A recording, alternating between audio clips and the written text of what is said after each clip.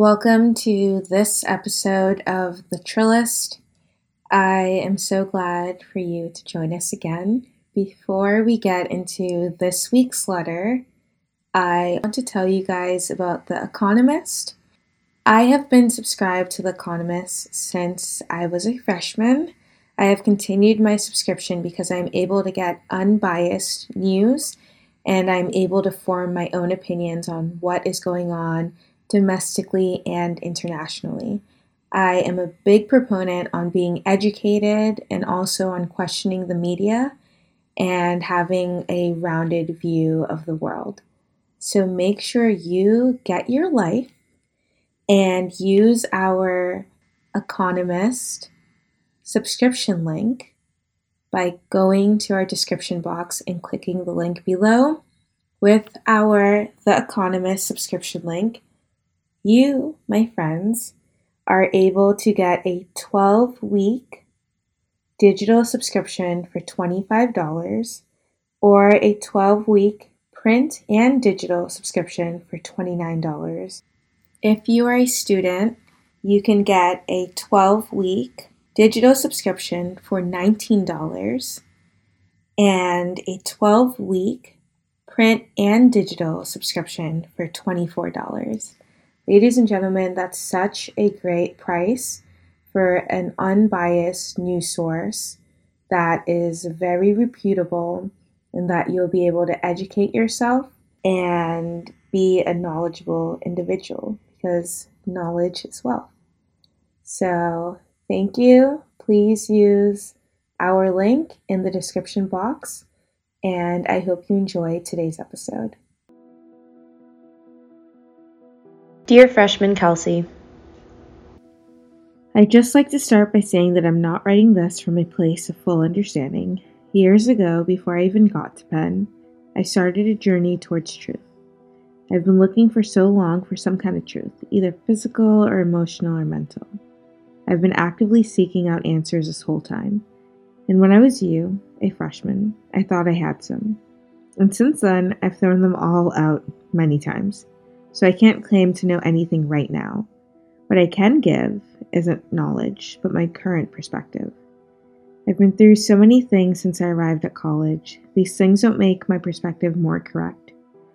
Maybe a little more informed, but still I am wrong about everything. So I hope you can learn something about how you see the world through my view of it.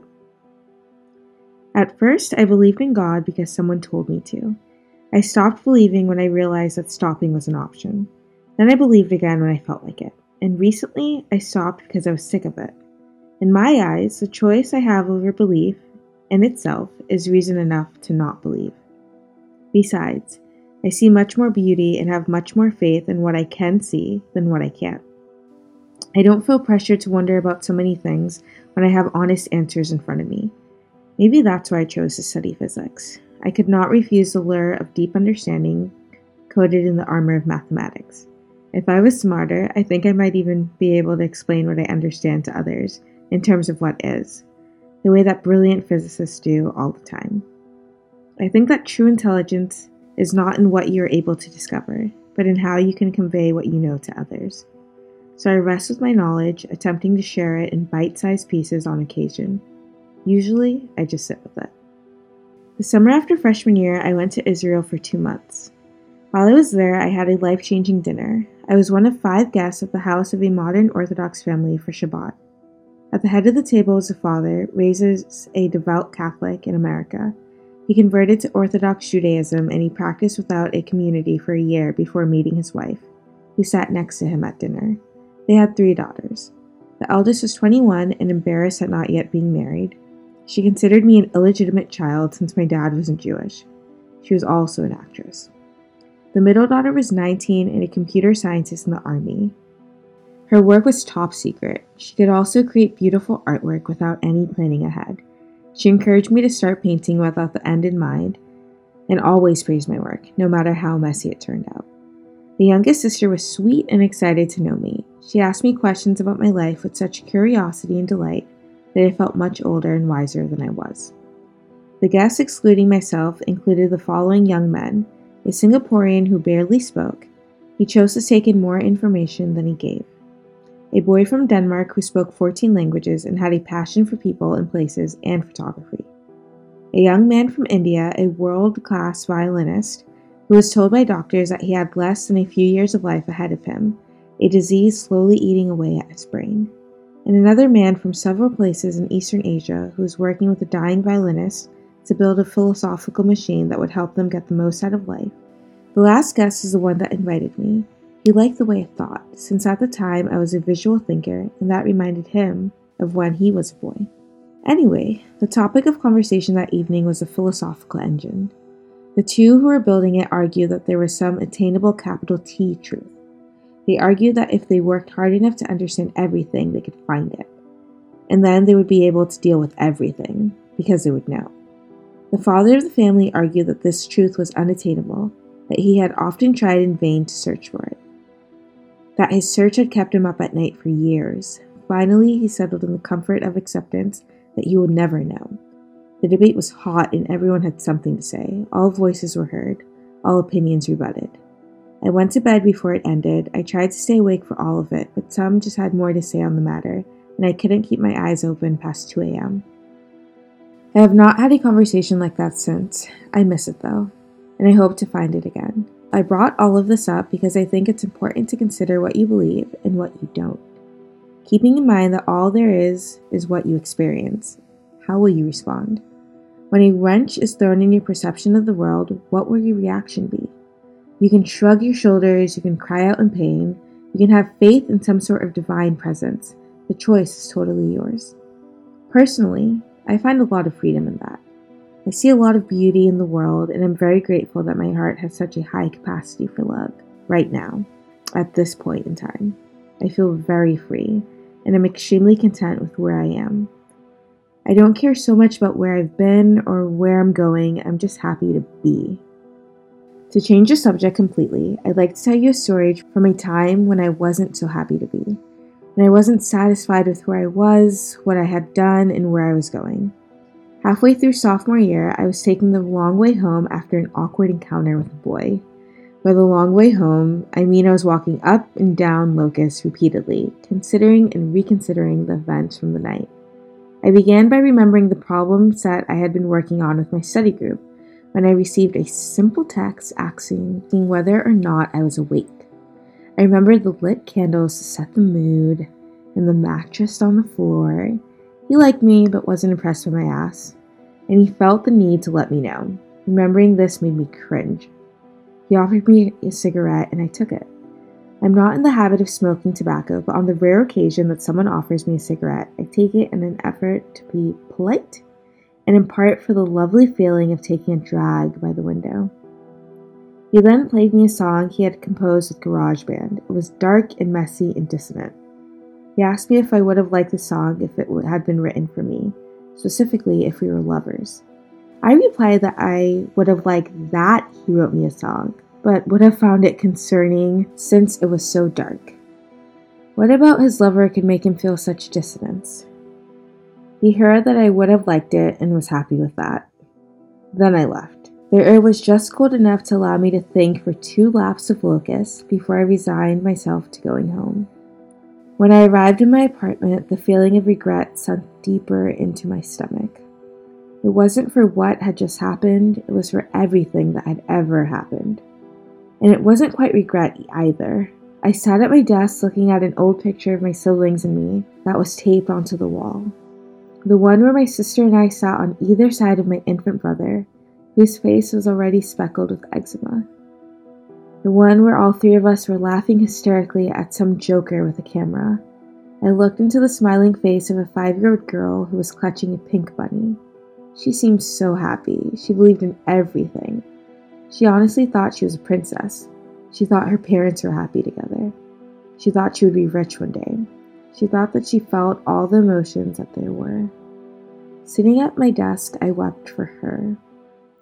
I wept for the events that were to unfold that would confuse her, hurt her, and leave her desperately grasping for something she didn't want. It wasn't regret, it was sorrow, I guess. This feeling of dissatisfaction was fleeting. It showed me exactly how much I needed to care for myself, and eventually even forgive myself. I want to share another story that shows the opposite feeling, gratitude for what you have. I was walking up Locust one day after classes in the spring of the same year. It was one of those days in spring that brings out the best in our campus, when the warm weather is still new enough that no one would rather stay inside and work. When the trees are at full bloom, filling the already green landscape between Van Pelt and College Hall with bunches of pink. A perfect color scheme for a happy heart. I was walking and people watching, enjoying the company of happy strangers when something caught my eye. The pink trees in the courtyard outside of Annenberg were beginning to shed their petals. Steadily, a stream of pink flurries descended into the gray stone. Excitement lit my chest, and I quickly made my way to a spot beneath the branches, where I could let the petals gently shower over me. Kissing my face and arms, it was truly beautiful. Naturally, when stuck with such beauty, one wishes to share it with another. And this is when I found myself in a wonderful predicament. I couldn't decide who to call to the scene. Imagine that. Not only are there people in my life who I love enough to share something beautiful with, but those people would easily come to where I am at a moment's notice. Appreciate the beauty I want to share and appreciate that I was there to show it to them. I don't know how to better explain how incredibly special the friendships I have here are. They have spoiled me to expect the most from people. They have inspired me to be better than I am. They have taught me 1,000 things I would never have known. And they will always appreciate something beautiful. Alright, so just to review, we have to figure out what we believe, fully understanding that what we believe now will constantly change as we grow. We have to forgive ourselves. We have to find others who appreciate the same things we do, who can help us on our paths. I think there's just one more thing we should consider. Something I'm currently working on, but is very difficult. I was watching a not that great rom-com called How Do You Know, starring Owen Wilson, Reese Witherspoon, and Paul Rudd, an excellent cast. During the movie, Reese Witherspoon goes to a therapist's office and boldly asks if he has one piece of advice that is generally true, and that could help with anything. He says, quote, "Figure out what you want and learn how to ask for it," end quote. Honestly, it's pretty brilliant, although super vague, and the rest of the movie was only okay. But that's what I'm trying to do now. In addition to being content with where I am, I'm trying to figure out what I want. From life, from people, and from myself. It's a really hard question to answer. What do I want? But it's so important. I was never blessed with knowing what I wanted to be when I grew up. I went back and forth between all sorts of things that interested me.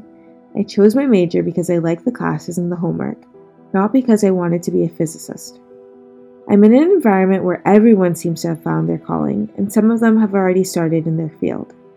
I have often felt behind or without a path, like I was doing something wrong by doing less.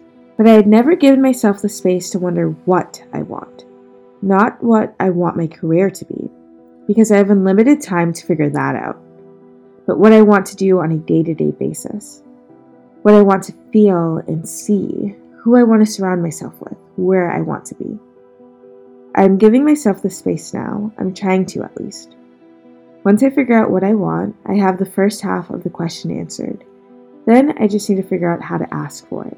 I'm so grateful that this is where I am right now. I have had so many opportunities to grow. I've had so many opportunities to want. I am so grateful for my privileges as well as for the burdens which make them so recognizable. I hope with this letter I was able to give you something to think about. If it made you more certain of your beliefs, if it made you question something, if it made you think differently or similarly, if it made you feel something, then I can feel good about sharing it with others. Thank you for your ear. Affectionately, Kelsey. If you could please rate and leave a comment on this podcast, that would be great. It would help us be more easily identifiable on iTunes and so on, and grow our listenership.